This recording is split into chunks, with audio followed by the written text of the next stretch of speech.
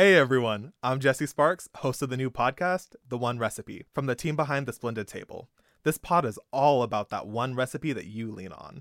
The one you share with friends, the one you make when you need a little love, and the one you know will work every single time. Every week, I talk with chefs and gifted cooks from all over the world about their one, and the story behind it. We're here to help you build your kitchen library one dish at a time. Follow The One Recipe wherever you get your podcasts. Bamboos look like trees, but in fact it's grass. You know, there are something like 1,600 plus different species of bamboo.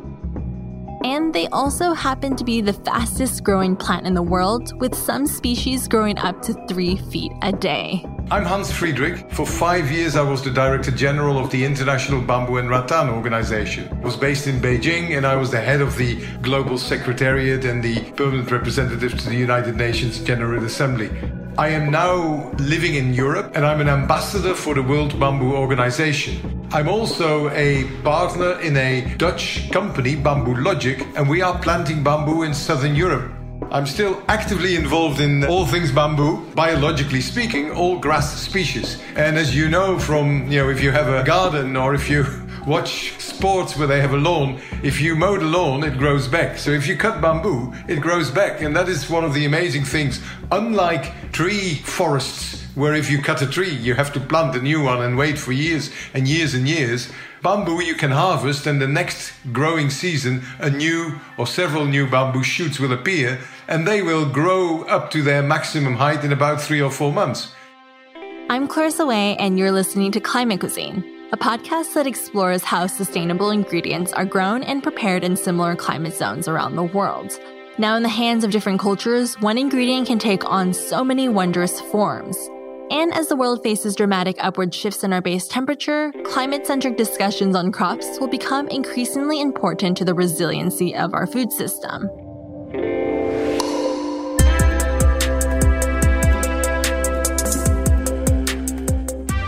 Today's episode is about bamboo. Here in Taiwan, bamboo is very much so a part of our daily lives. Bamboo shoots are quite common within our cuisine. Blanched and served with a dipping sauce of sweet Japanese-style mayo, or cut into matchsticks and thrown into a stir-fry. It's not just a tasty ingredient, it also happens to be an incredibly strong and flexible building material that grows really fast. But in some places in the world, including parts of the United States, it's considered invasive. Though some argue that's just because people don't really realize its value. Bamboo regenerates itself naturally, and it goes on basically, I wouldn't say ad infinitum for a long time, for some species until they flower, because some bamboos flower, and when they flower, they die. But then again, the seeds will create a new crop, so after a few years, that cycle restarts. Once the bamboo is growing, you harvest it, it regrows, you harvest it again, ultimately sustainable. So how many species are there of bamboo exactly?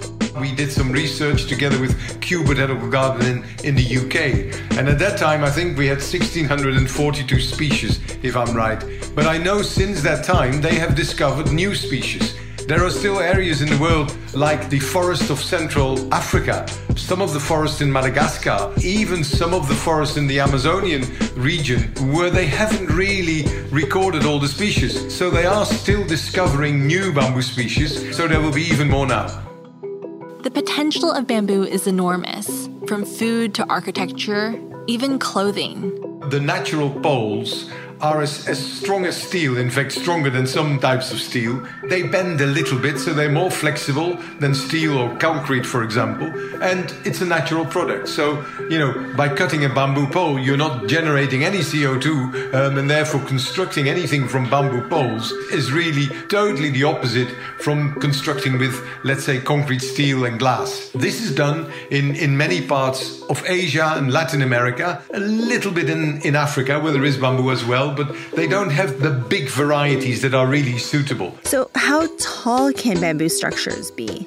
Tell me about some of these buildings. When I say building structures from this kind of bamboo, they can be meters high, they can be stories high. I've seen a building in Bali in Indonesia of 4 stories high. I've seen a cathedral in Ecuador that reached, I don't know how many meters in the sky. I've seen a sports hall in Thailand with a span of tens of meters. So you can build fantastic buildings with the natural pole because it's strong and yet a little bit flexible and it's natural. Now, in Europe, that's more difficult because the bamboo would presumably crack because it's drier here. Bamboo is not a natural product. So what is happening in Europe and what is happening in modern design, basically a process has been developed which is called engineered bamboo. And to put it very simply, you split the bamboo pole into slats. Those slats are glued back together with an epoxy, sometimes under pressure, and you create planks or even beams of bamboo, which you can then use for modern design, interior design, and even for load-bearing stuff. Now that is a problem because some of the countries where this would be used do not allow bamboo for load-bearing applications because their building codes simply don't accept it yet. But you can certainly use it for all kinds of interior design, cladding, ceiling, flooring, furniture as well. You can even make it very strong for outside use by applying heat when you create this engineered bamboo, and then it can actually be used outside. And it's basically safe for years and years and years, guaranteed in many cases for 20 years or so. And it can also be used for clothing, right? Bamboo fibers can be used for clothing, and this is a whole different world. How do you actually extract the fibers from the plant? In the past, this was a very chemical process. More and more, there are alternative ways of doing it so that it's less and less polluting and therefore more and more sustainable. So bamboo does best in warm and moist climates. Where do you guys get your bamboo in Europe? Well, what we are doing is basically planting at the moment. We've got a plantation in southern Portugal, and the idea is that we will create a source, as it were, of bamboo fiber in Europe. I don't think we will ever compete with China and Taiwan because, the volumes are so much smaller, but it is maybe some kind of a bespoke source for people that really want to use local bamboo, European bamboo in Europe. And we hope that eventually we will be using it for shoots, for bamboo shoots, definitely, a bit of building, and the fiber for a number of applications, including energy, because you can burn bamboo, as it is, after all, just fiber. So it can be used as an alternative to fossil fuels, and you again have a renewable source of energy. But we also hope to be using the fiber for more, let's say, high-end applications like composites with bamboo fiber, which would be sort of the alternative to fiberglass.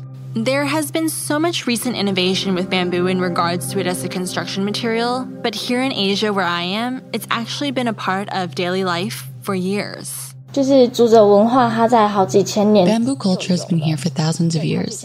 It's a very normal part of life. Back then, people's houses would have a plot of bamboo.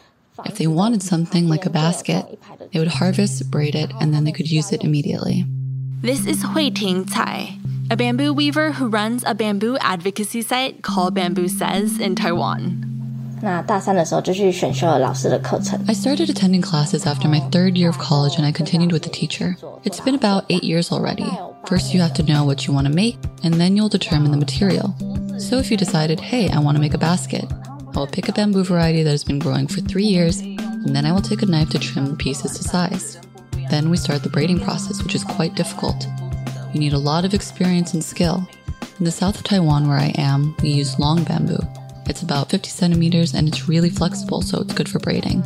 Or sometimes we'll use Makito bamboo, which is a really good texture. Huiting makes items like baskets, earrings, hats, and flower vases out of bamboo. She says she likes working with bamboo because it is such a sustainable material. In fact, the collective that she works with has their own plot of bamboo that they're growing just for themselves. Bamboo is extremely sustainable, and here in Taiwan we have so many different varieties, all for different uses. It's so versatile and it's a great material. In terms of culinary uses, you can eat most types of bamboo. There's just a difference on whether or not it tastes good. The most common variety is something known as green bamboo, but it's difficult to harvest. You have to harvest the shoots in the middle of the night, and because it gets exposed to the sun, it will just get very bitter. It's quite expensive, but it really is tasty. We usually pair it with some sort of mayonnaise. Up north in Japan, the importance of bamboo extends to the spiritual realm. Bamboo can generally be found everywhere. In fact, bamboo is said to be where like mystic creatures lie. So you really shouldn't be cutting down any bamboo forests because you'll be taking away the homes of these mystic creatures. My name is Momoko Nakamura, and I'm based out of Tokyo, Japan. I am principal of an online school called Japan Food Study. It is a place to explore Japanese food culture beyond cooking and eating. And then I also have a podcast called Roots to Fruits, which is essentially speaking with other like-minded professionals around the world who are diving into their roots to bear their best, juiciest fruit. So, Momoko, how is bamboo used in Japanese food culture? It has an extremely direct line to food culture because not only is it used as an ingredient, but it's also used in wares for cooking as well as for eating. In terms of cooking, it's used for woven baskets, for steaming, for example, as well as to use as a plate or to drain vegetables as you clean them. And then for tableware, it's used for, again, bowls, plates, especially for food that has moisture content, but you don't want it to be sitting on like a ceramic plate. So, for example, cold soba or cold udon noodles, those will be placed on like a bamboo woven basket plate. And then also chopsticks. There are many different types of chopsticks that are made out of bamboo. And then drink vessels, cups, those can also be made out of bamboo. And then also storage units. So for example, there's a 7-spice chili in Japan, and those are often sold in little bamboo containers. And bamboo is great because it's a breathable material, and so it allows enough moisture to come in and so that it's not too dry, but also lets out excess moisture. And what about the systems where bamboo is grown? The bamboo forests created for agricultural purposes have been around for like thousands of years. And it's said that you need to have enough space around each of the bamboo trees in order for a umbrella to be swung around. And that's how much sunlight really should be coming into these bamboo forests, and enough wind and rain also to be falling onto the ground in order to create these rich bamboo shoots. And the type of varietal that's grown in this particular region of Kyoto is like a white bamboo. And so it has this really almost iridescent white color. And the bamboo shoots need to be shoveled from the ground very early on. And so once you see the bamboo shoot's head coming from the ground, it's almost too late. You need to kind of go deeper. And it is very, very quick to become tart and astringent. And so it's best to be eaten that day. That sounds fantastic. How do you guys eat it? Bamboo shoots are eaten in spring. And so for Japanese people who eat on a very seasonal pattern, bamboo shoots really showcase that spring has arrived. And so it's a very happy, celebratory kind of ingredient. And it's used cut up very thin in small strips and steamed with rice, for example. It's also can be cut into almost like triangle shapes and steamed and then eaten with a light dashi broth and soy and a little bit of sansho, which is a Japanese type of like pepper. But while bamboo craft used to be a traditional part of society, it is slowly waning in Japan. I wish I could say that it was a prevalent part of society. I mean, I think it is in a way that people don't think about it consciously, but because there's been such a big rise of kind of plastic throwaway synthetic wares, the interest in bamboo crafts has certainly diminished because it takes a lot of time and care to make, and thus, the price point skyrockets. And also things that used to be made of bamboo or wood, for example, vessels to store rice once it's been steamed, just for kind of aesthetics, modern aesthetics. Some people are now using like a ceramic version of those vessels, but it doesn't make any sense in terms of the actual benefits that vessel provides. And so it's interesting that people are kind of leaning more towards aesthetics or in price point as opposed to actual functionality and quality. There are regions throughout Japan that are really known for bamboo woven wares. So there's a region in Oita, Beppu, Sibu region of Oita, which is known for its hot springs, but there is a community of bamboo artisans who have been there for thousands of years, and their wares are still very much known, that skilled in marketing and certainly not in digital sales. And so it's difficult to find a lot of information about them online or buy directly from them online. And there is also an old indigenous population in Japan that have kind of disappeared because they've meshed in with the other kind of average Japanese population. But they're called Sankan. They've been seen until like the 1960s and 70s. But they were bamboo craftsmen who would live in the mountains, and then they would come down towards the villages and then trade with the villages for their bamboo wares for agricultural produce. And then they would go to the next village over. So they were kind of gypsies. Another area with a rich history of bamboo is Southeast Asia. Again, bamboo thrives in hot and moist areas, and in Indonesia, it's also a widely used ingredient. One of the most distinct cuisines that cook using bamboo is the cuisine of the Minahasa people. Minahasa is the ethnic groups in the northern part of Sulawesi. It's famous for its coastal area, the seafood, as well as the higher topography and geography. So you have the combination of sea cuisine, seafoods, and also the regional forest cooking. And one of the particular famous dish is ayam masak buluh. It's actually one of my favorite food to eat. My name is Kevin Dra Sumantri. I'm a food writer based in Indonesia, in Jakarta, and I author several cookbooks and non-cookbooks, the culinary books. Mostly I write about the culinary heritage as well as the restaurant industry, both in Jakarta, in my city, and also in other regions of Indonesia. The dish that he is referring to uses the bamboo as a vessel to steam. Buluh is cooked in lots of herbs and spices because the Manadonese people, the people of Minahasa, they love to use green herbs and chili on their cooking. So their food mostly sour and fragrant and spicy. Less sweet and less savory, but more spicy and sour. And how they cook that is they cut the chicken into several small pieces, and then they combined it with paste made of red chili, ginger, garlic, and shallots, and then lots and lots of Indonesian basil, the kemangi, and then kaffir lime leaves, and then lots of green onions, the scallion, the green part actually, and then big chunks of bird eye chili. And then just a little bit of salt, and then squeeze of lime. They're gonna wrap it on a banana leaves, and the banana leaf with the filling of the spicy chicken, they're gonna put that inside of the bamboo, and then they're gonna seal the bamboo with also banana leaves, and they're gonna burn that on top of the burning coal. So the chicken is actually steamed and grilled at the same time inside the bamboo, and the result is a texture like steam but with the smoky flavor. You have the texture of the steamed meal, soft and then so fragrant, but you have the smell of the smoke, all the bamboo, because bamboo contains lots of water, right? It's a really good equipment for them to use to cook and not being too dry. It's so interesting that how we utilize bamboo in several cuisines of Indonesia, although we have so many different islands, but that cultures of cooking inside of bamboo, people recognize it almost everywhere.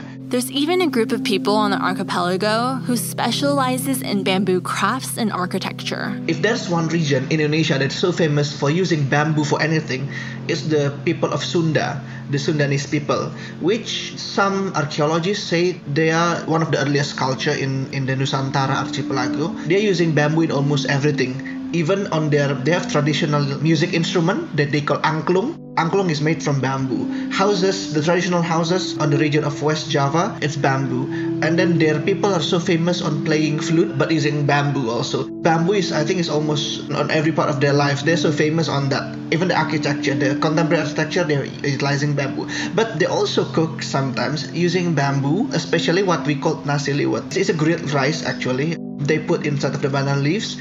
They have big chunks of shallots, and then chilies, they slice it, and then galangal, and then Indonesian bay leaves. They stir fry it using virgin coconut oil, the real coconut milk, and they put the salt. So they season all of that big chunks of the spices. They combine it, they merge it, and then they put inside of the bamboo. Some people, they steam inside of the bamboo to enhance the flavor and the aroma, and the rice is half cooked. It's so amazing. But like in Japan, bamboo is an unappreciated resource, mostly because it is so common. The big cities, people are no longer, cooking with bamboo. But when it comes to regions or area, they're still using bamboo. And because bamboo is always available every time, you can find it almost any time. But in other places in the world, it's a burgeoning industry. For Hans and his team, bamboo is an up-and-coming material in Europe. Planting bamboo in Europe is to avoid that fact that if you want to eat bamboo, you have to import it from the other side of the world. Another aspect with climate change is that different plants will grow in different places, and we may well find that bamboo will actually grow in some areas where at the moment it's not that prevalent. Having said that, what people don't realize often is bamboo is not at all an Asian species. There's bamboo in Latin America, lots of it. There's bamboo in the Caribbean. There's bamboo in Africa, throughout the tropical belt. It's really only in Europe where bamboo is not a natural plant, although bamboo does grow in Europe in many places already. Bamboo, or let's say nature, gives us lots and lots of opportunities.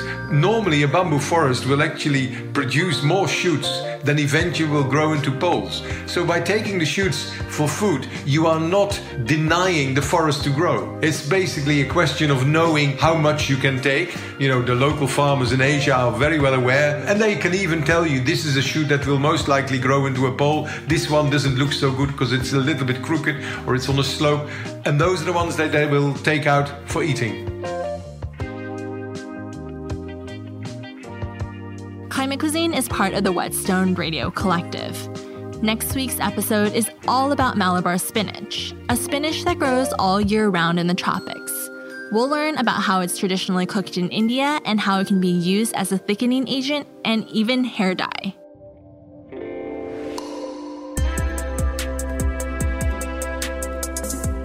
A thank you to the Climate Cuisine team. Co-producer and audio editor Kat Hong, researcher Olivia Maeda, production assistant Xin Yun, and intern Indio Clarkson. I'd also like to thank Whetstone founder Stephen Satterfield, Whetstone Radio Collective executive producer Celine Glazier, sound engineer Max Katolchak, associate producer Quentin LeBeau, and sound intern Simon Lavender. You can learn more about this podcast at whetstoneradio.com, on Instagram and Twitter at Whetstone Radio, and subscribe to our YouTube channel, Whetstone Radio Collective, for more podcast video content. And you can learn more about all things happening at Whetstone at whetstonemedia.com.